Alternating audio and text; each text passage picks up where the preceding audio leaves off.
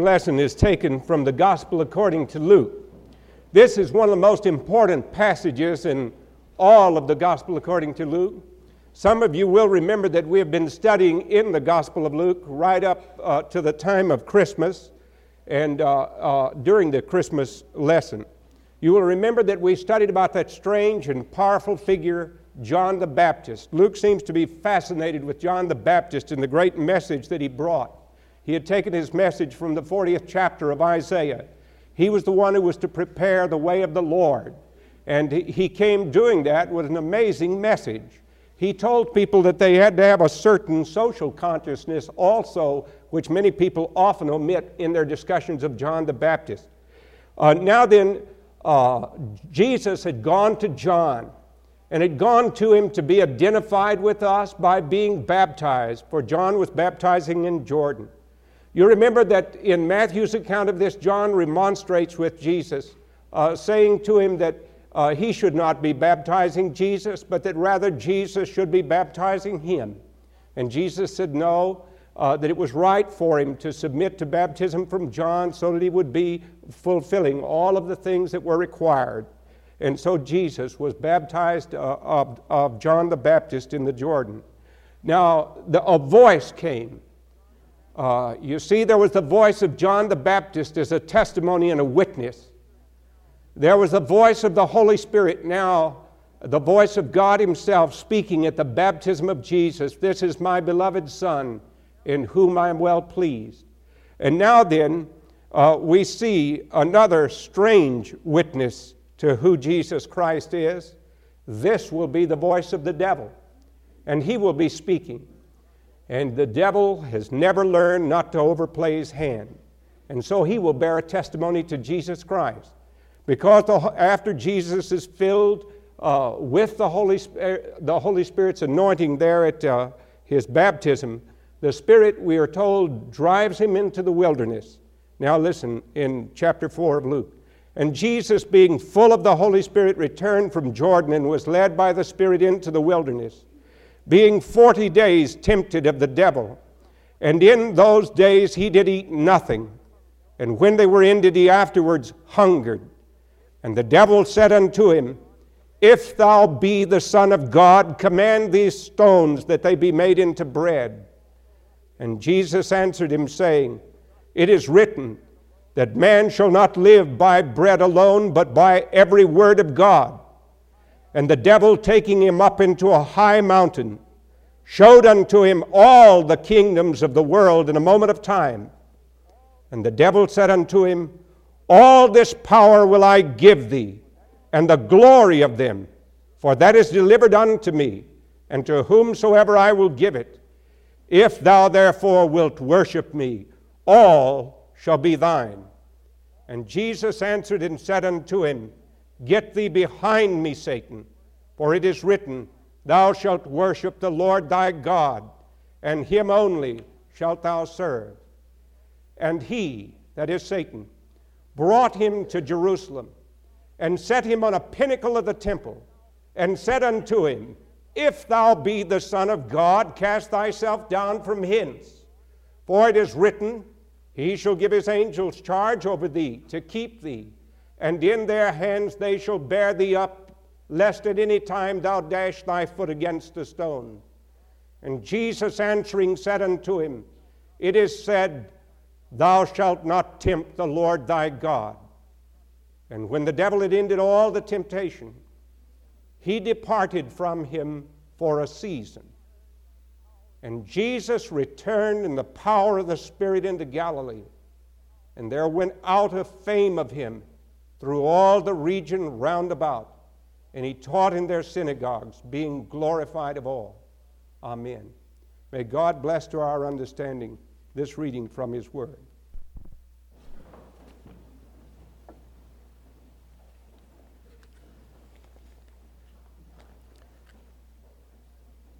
Last week, I, on Sunday morning, was asked to conduct a service for the people that we were with.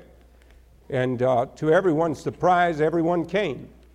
And I was very glad for that because I got to preach on Zacchaeus. And following the service, there was one man who came up to me and told me that he had not set his foot inside a church in 10 full years. And it was a good way for him to begin 1980 to be coming into church. I spent a good bit of that day in trying to read, and I finished reading it, a book by Alexander Solzhenitsyn called One Day in the Life of Ivan Denisovich. I had been reading this book because I went to Regent College last summer and had the privilege of studying under some people there who are very gifted in relating contemporary literature to the Bible. And one of the professors who had been there teaching the Gospel of John the year before had been Dr. Earl Palmer, who is the distinguished senior minister of the First Presbyterian Church in Berkeley, California, and also on the Board of Trustees of Princeton Seminary. Earl Palmer has written a commentary on the book of Romans and on the Gospel of John, and has studies on the Gospel of Luke and Mark. Earl Palmer called attention to this book, A Day in the Life of Ivan Denisovich, in such a way that I felt that I had to read it. And so, in reading it, I also learned that I had to go back, and I was not able to finish that book, The Brothers Karamazov, by Fyodor Dostoevsky. I have a more disciplined son than I am, and he read it during the Christmas vacation by making himself read 90 pages a day. And so when we tried to discuss it, we were trying to get at the spiritual values of it, and it's hard to get at the spiritual values and what the professor wants at the same time. I know the students will be glad to hear that admission. But anyway, the two novels have a lot in common. Of course, they're both written by Russians, and some of them say that some people in literature say that The Brothers Karamazov may be the greatest novel ever written. And the important thing that relates to the message that we have today is that the greatest scene which takes place in The Brothers Karamazov takes place when Ivan, there are three brothers. One is named Ivan, one is named Dmitri, and one is named Alyoshka. Now, Ivan goes over to France during the period in which communism is going to make its great inroads. Karl Marx was in Paris, and Ivan becomes an atheist, and he is liberated, and so he comes back. And here is his simple brother, Alyoshka, who is a priest who believes the Gospels, and Dmitri is just a sensualist who believes in eat, drink, and be merry, for tomorrow you die. And it's the story of these three brothers. But Ivan is determined that he is going to destroy the faith of his simple-minded brother Alyoshka. And so there is a famous lunchroom scene in which Ivan has written a poem. And Ivan's poem is set in a historical setting. Those of you who have read some history know that in Spain there came a terrible period called the Inquisition, in which great tortures were inflicted upon the people by the church because there were people who did not go with the church of that day, which was really a travesty of what Jesus Christ taught. Well, the interesting thing about that is that Ivan the Atheist wrote this poem of the Grand Inquisitor. And the Grand Inquisitor is quite an interesting person to study. He is an old man, 90 years old, and he is a cardinal. But a thing has happened to him. He has lost all his faith in Jesus Christ and who he was. And Jesus comes back in this legendary scene. Jesus comes back to the city of Seville, where the Grand Inquisitor has burned people at the stake because of their simple faith and love and trust in him, and because they failed to yield absolute obedience to the church. And the Grand Inquisitor sees him, this Jesus who comes among the people. And it's interesting I think it will be interesting to you to see the description that Dostoevsky makes. He is putting these words now in Ivan talking to his brother Alyoshka. He says he, that is Jesus, came unobserved, and he moved about silently, but strangely enough, those who saw him recognized him at once. This might perhaps be the best part of my poem. I mean, if I could explain what it was that made them recognize him. People are drawn to him by some irresistible force. They gathered around him and followed him, and soon there is a crowd, and he walks among them in silence, with a gentle smile of infinite compassion on his lips. The sun of love burns in his heart. Light, understanding, spiritual power flow from his eyes. He sets people's hearts vibrating with love for him. He holds his hands out to them and blesses them. And just from touching him, or even his clothes, healing power flows. An old man who has been blind from childhood suddenly cries out to him, "Cure me, O Lord, cure me, so that I may see you too." And it is as if scales fall from his eyes, and the blind man sees him. And the people all weep and kiss the ground on which he walks, and the children scatter flowers in his path. And they cry out to him, "Hosanna!" It is he himself. And people keep saying, "Who else could it be?" And he stops on the steps of the Cathedral of Seville at a moment when a small white satin coffin is being carried into the church by weeping mourners. In it lies a little girl of 7, the only daughter of a prominent man. She lies there amidst flowers. "He will raise your child from the dead," the people shout to the weeping mother. The priest who has come out of the cathedral to meet the procession looks perplexed and frowns. But now the mother of the dead child, throws herself at his feet, screaming to him, "If truly it is you, give me back my baby." She stretches out her hands to him. The procession stops. They put the coffin down at his feet. He looks down with compassion, and his lips form the words, "Talitha cumi," arise, maiden. And the maid arises, and the little girl sits up in her coffin and opens her eyes and smiles and looks around in surprise.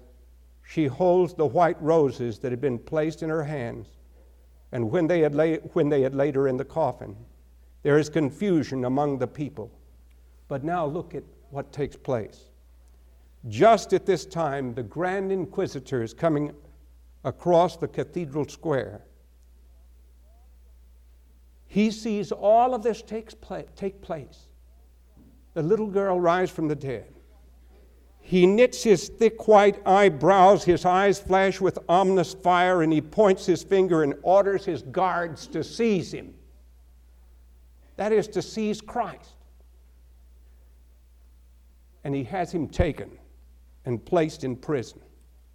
And then he comes that night to visit Christ in his cell.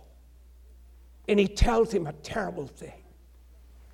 He says, "When I was a young man, I used to believe all this about you. But you know you were wrong. There, when the Great Spirit came to you in the wilderness and told you to turn the stones into bread, why didn't you turn them into bread? You could have had the whole world following you. But no, you wouldn't do that. You thought men wanted freedom. You shall know the truth, and the truth shall make you free. They don't want freedom. What they want is bread. You should have listened to the spirit of destruction. You should have listened to him. Why did you come back? All you've done is create trouble for us." And then he lashes away at Christ. And Christ stands up and kisses the old man on the lips. And the old man, abashed, walks out of the room. Now, the interesting thing about this is that Ivan the Atheist has written it because he has seen great failure in the church.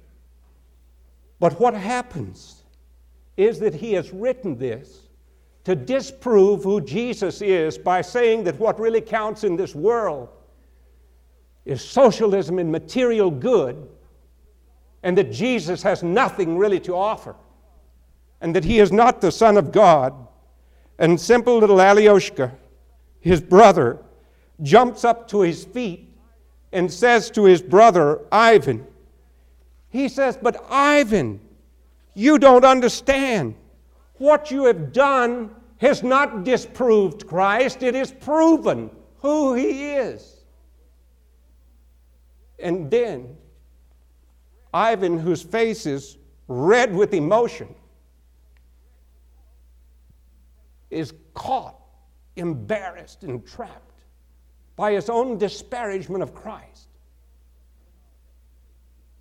And then I'll have to let you finish reading the book to get the rest of what takes place. But now, this is a very important thing, for here is a negative testimony to Jesus. You see, Satan comes to him right at the end of these 40 days when he is hungry. And what has he been thinking about? He has been thinking about the purpose for which God has brought him into the world, which is to destroy the works of the devil, which is to bring in the kingdom of God. And how will he do it? Satan says, he remembered that there at the Jordan that voice had said that he was the Son of God. So Satan says, if thou be the Son of God, turn these stones into bread and eat the bread. He could have satisfied his hunger. He could have satisfied the hunger of multitudes of people. And the devil said, if you will build your kingdom as the bread man, then the whole world will follow you. I can never forget the first trip that I ever made to Africa. Flying over water from New York City, from the old airport there, the old international airport, all the way by a propeller plane that landed on Dakar and then went to Monrovia in Liberia and then to Accra in Ghana. And there in Ghana, I remember Nkrumah was in charge of Ghana. And so help me, I saw a statue of him. I took a picture of him. He had paraphrased the words of Jesus. Seek ye first the political kingdom. He put into stone under his statue. And all things will be added unto you. Precisely what the devil has been saying. All down through these years. Seek ye first the political kingdom. And all these things will be added unto you. So it's a temptation that he flings to Christ to build his kingdom as the bread man. Now, this does not mean for a moment that the church is to abandon its responsibility to the poor. Far, far, far, far from that. You know what Jesus said about that? He said it was an unpardonable sin not to help those who are hungry and naked and in prison and sick and in need. And he said, inasmuch as you have done it unto one of these, the least you have done it unto me. And he commands us that we are to feed the poor. And we are to be sympathetic with causes that can help. But we must always seek first, not the political kingdom, but the kingdom of God. So Satan comes to him with another proposal. They're reversed a little bit in Matthew's account, in Luke's account. You know what the devil says to him? Jesus had cited Scripture, by the way, when he said, man shall not live by bread alone. And the passage is taken from Deuteronomy, which is based on a passage from Exodus, when the children of Israel were hungry and God provided food for them. If you're in God's will, then God will provide for you. Jesus was in God's will there in that time of fasting and prayer, and he knew that God would provide for him. And sometime it will be the lot of God's children to suffer hunger and pain and death and sorrow, but God will be with them. There is no easy way. And so Jesus had cited Scripture from Deuteronomy, man shall not live by bread alone. He cited that to Satan, and he wants him to know it, and he wants him to understand it. And then we are told that the devil taketh him up into a high mountain and showed him all the kingdoms of the world in a moment of time. Think of it. All the kingdoms of the world in the moment of time. Persia, China, Rome, Athens. All the kingdoms of the world in a moment of time. And he said, you've come because your message is supposed to be a worldwide message. Here Satan is really seeing who Jesus is. Satan believes that Jesus is the Son of God. But he wants to trip him up. He is the father of lies, and he lies here. He says, all this power will I give unto thee, and the glory of them, for that is delivered unto me, and to whomsoever I will give it. If thou therefore will worship me, all shall be thine. Now this is a shortcut. The end justifies the means is the doctrine of the devil. And that's especially true in the church. And we use it in everyday life. We say, I've got to provide for my children's education. I've got to provide for my family. I've got to have this and I've got to have that. And so if I crunch someone else under my feet, I must remember that business is business. And I'm going to really do a good thing with this money. But I get it in a wrong way. When I do that, I have compromised. And when I've compromised and gone against what God's Word plainly teaches, it is not done in God's way, and it will not be blessed by Him. Satan wanted Jesus to take a shortcut. Why don't you compromise with me? And I'll give all these kingdoms to you. But Jesus answers him with the Word of God. Can you think of an incident in the life of Jesus in which this actually is hurled up at Jesus? Do you remember one time when he was casting out demons? And the scribes and the Pharisees, who were the religious leaders, were his enemies, and they came to him. And the people were marveling at the signs and the wonders which Jesus did. And do you know what they said about Jesus? They said, he casts out demons because he is in league with the prince of demons. That's how he does it. Jesus had already met that temptation and faced it. And that's when he told them, a house divided against itself cannot stand. And if Satan be divided against himself, he cannot stand. That's what he had told a parable. The strong man of the house must be bound first, and then you can take his house. So Jesus binds the strong man here. He comes again and tries to take it, but it won't work. Let me say this to young people especially. We have on this campus so many good Christians who know and love the Lord Jesus, whose knowledge of His Word humbles me. And one of the best of them is one of your teachers. All of your teachers of Bible are that way. But one whom I had the joy of being with in seminary, John Newton. John, I've always loved to tell you the title of his doctoral dissertation because it makes me feel scholarly. I was with him back in those days when he was going through Emory, and when he was at Columbia Seminary and graduated and went to Emory to do his PhD. And he did it on the influence of Neoplatonism on some aspects of Augustine's Christology. I memorized that. John worked hard. But John had gotten out of the Navy when he came to seminary.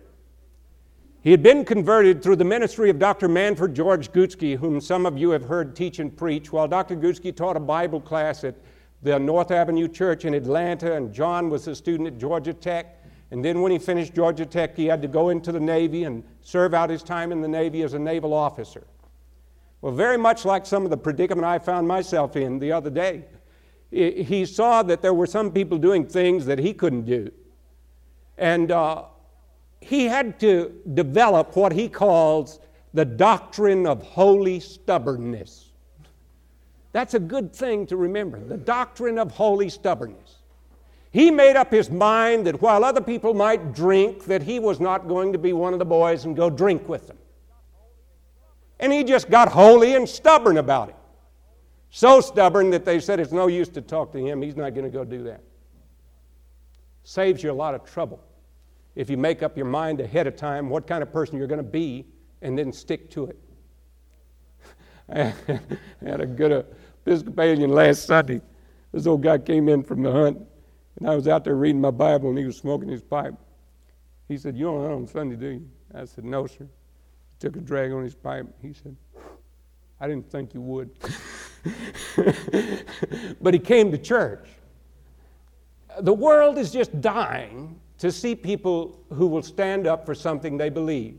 One of my favorite cartoons comes from Charlie Schultz's Little Peanuts strip. And Linus one day is asked by Lucy what he wants to be when he grows up. And Linus said, "I'll tell you what I want to be when I grow up. I want to be a fanatic." And Lucy said, "You want to be a fanatic? Why on earth would you want to be a fanatic?" And he said, "Well, they always seem so interested in what they're doing." Now, he caught a point there. There's something there. So develop a doctrine of holy stubbornness. Here Jesus answers with the word of God again. And Jesus said to Satan, "Get behind me, Satan, for it is written, Thou shalt worship the Lord thy God, and him only shalt thou serve." And there he took his stand with the word of God. And that makes the big difference. I'll never forget that sweet Corrie ten Boom when she stood here teaching to us God's word. And went with me over to Appalachian Hall in the afternoon where we have a service for some of the patients. And Corrie, in her own sweet, simple way, tells of a little girl who had asked Jesus to come into her heart. And someone said to her, "What do you do when Satan comes and knocks at your door?" And she said, "When Satan comes and knocks at my door, I just send Jesus to the door to answer to the door of my heart. And when Jesus opens the door and Satan sees that it's Jesus, he said, 'Excuse me, I have the wrong address.'" And he goes away. Now that's a good thing to remember. When Jesus has come into your heart, send him to the door. And when he goes to the door and answers, Satan will flee. And so Satan flees here. "Thou shalt worship the Lord thy God, and him only shalt thou serve." Then he brings him to Jerusalem. This is the great city. "And he set him upon a pinnacle of the temple, and said unto him, If thou be the Son of God, cast thyself down from hence. For it is written, He shall give his angels charge over thee to keep thee in thy ways. And in their hand shall they bear thee up, lest at any time thou dash thy foot against a stone. And Jesus answering said unto him, It is said, Thou shalt not tempt the Lord thy God." Now then, it would have been a stunt had Jesus gone up to the pinnacle of the temple and jumped off and floated down to the crowds of people below, and they would have all come rushing up. What a wonderful way to begin your testimony. They would have all been around. The TV people would have caught it. But Jesus won't be the stunt man. He will not resort to razzle-dazzle tactics. There came a time, you remember, when Herod sent for Jesus because he heard that he worked miracles. That old debauchee who had had John the Baptist slain and his head brought into him on a platter. He sent for Jesus. And when Jesus came into Herod's presence, we're told that Herod had wanted to see him for a long time because he wanted to see him work some miracle. And we're told that Jesus never spoke one single word. He did not utter a syllable to Herod. The silence of God is a tremendous judgment. It's a tremendous judgment.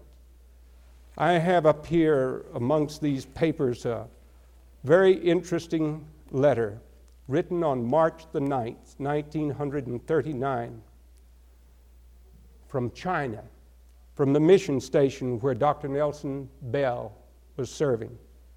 He was there with his family. There were a great many things that were taking place. Let me begin reading just a little bit of. Beginning on the 28th of February, we had an air raid alarm. Many times throughout the day, the planes were flying over, most of them dropping bombs all around this section and machine gunning people on the road.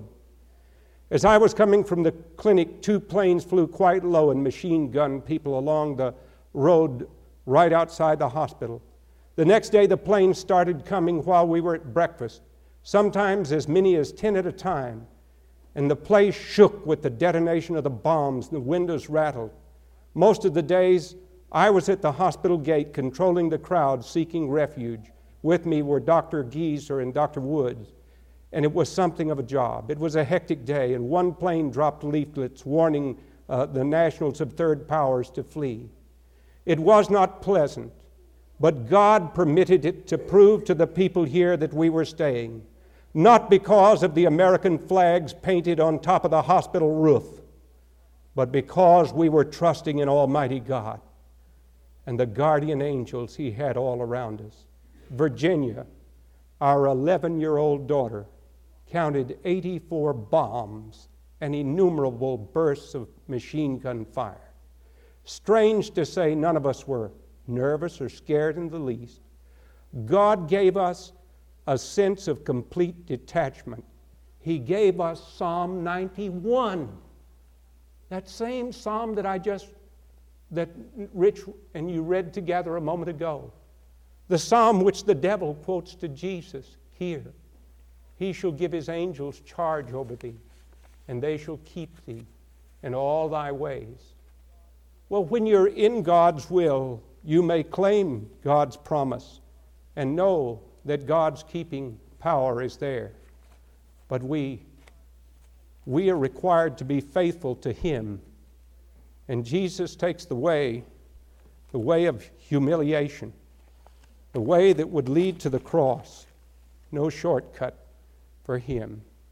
And now I close, and I come to this other book with just a brief section from it. One Day in the Life of Ivan Denisovich. It's an interesting book. In February 1945, a young captain in the Russian army had written a letter critical of Joseph Stalin to a friend. He was arrested for that, and he was placed in a Siberian slave camp for 8 years at hard labor and sentenced to 3 more years in exile. He was not a Christian, but an atheist when he went into that prison.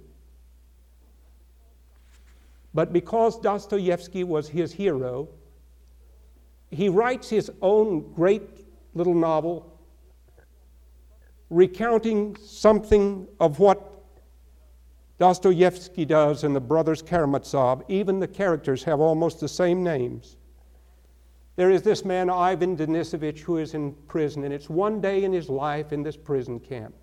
From the time the guards wake them up in the cold morning until reveille and lights out that night, just one day in that life and all the scenes that pass before them, their hunger, their searching after just little bits of comfort.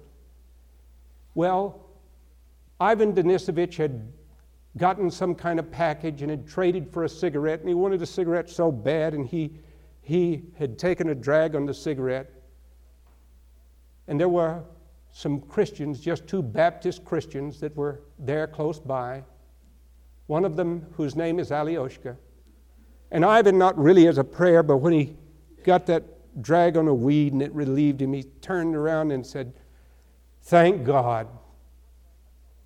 It wasn't so much of a prayer, but Alyosha, the Christian, used it as an opportunity to bear a Christian testimony to Ivan Denisovich.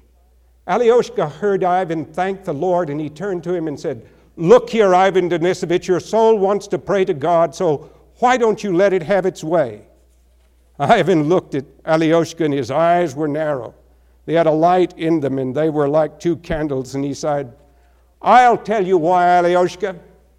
Because all these prayers of yours are like the complaints we send to the higher-ups. Either they don't get there, or they come back marked rejected. The trouble is, Ivan Denisovich, you don't pray hard enough, and that's why your prayers don't work. You must pray without ceasing. And if you have faith and tell the mountain to move, it will move." Ivan grinned and made himself another cigarette and got a light from one of the Estonians. "Don't give me that, Alyosha. I've never seen a mountain move. But come to think of it, I've never seen a mountain either." He was from down around Moscow. They don't have any mountains. "And when you and all your Baptists prayed down there in the Caucasus, did you ever see a mountain move?" Boy, that's a great line. You got him with that. The poor fellows he's talking about, these Baptists, all they did was pray to God.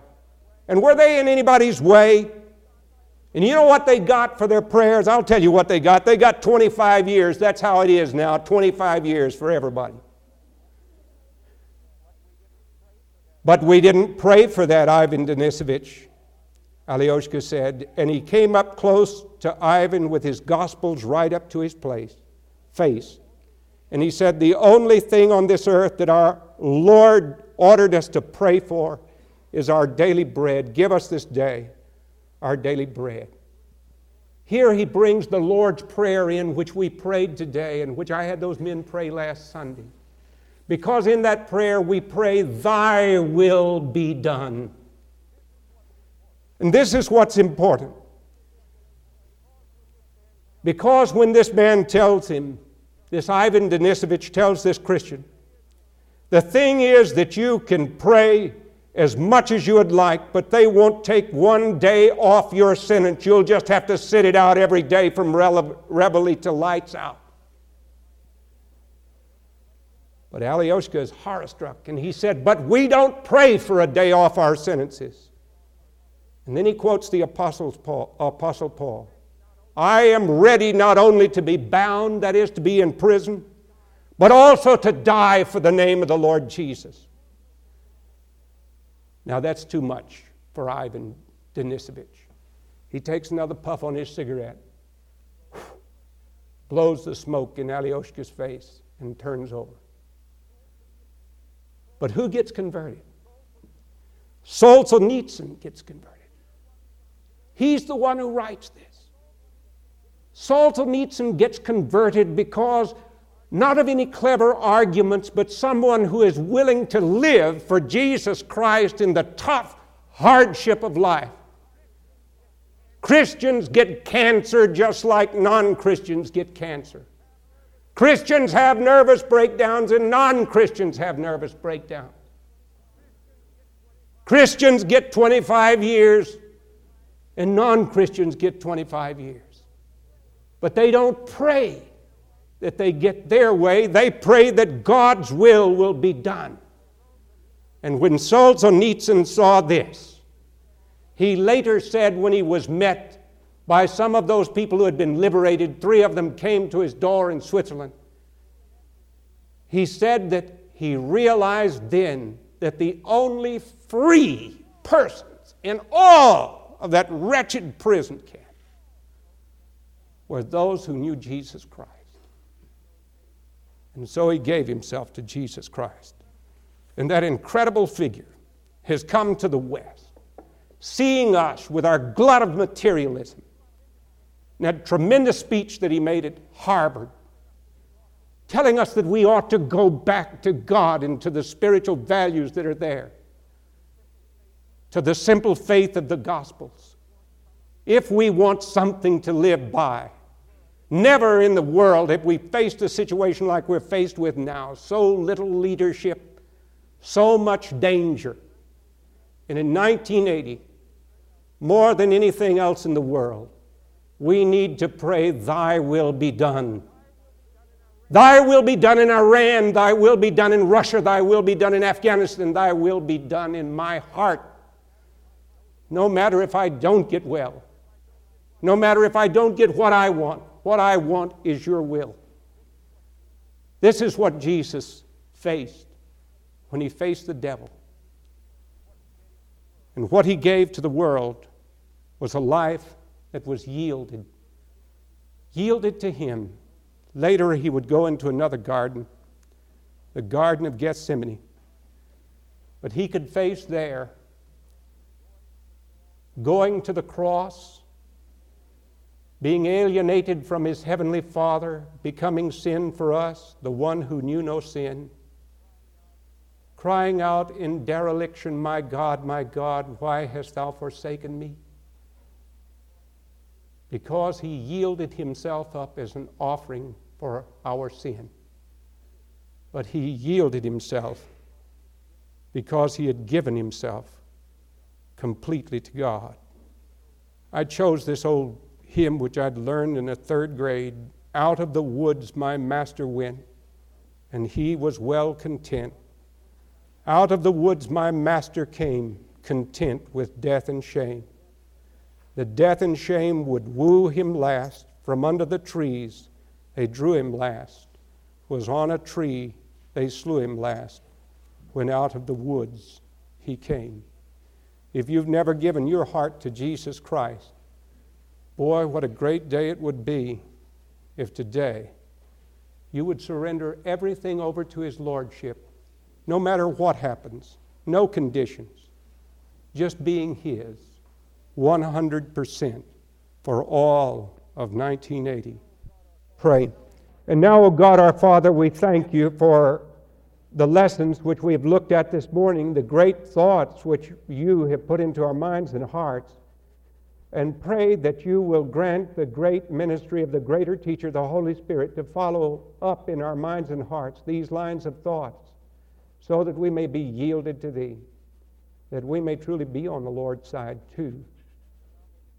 And now may the grace of our Lord Jesus Christ and the love of God our Father and the communion and the fellowship of the Holy Spirit, our keeper and our guide, be and abide with us all, both now and forevermore.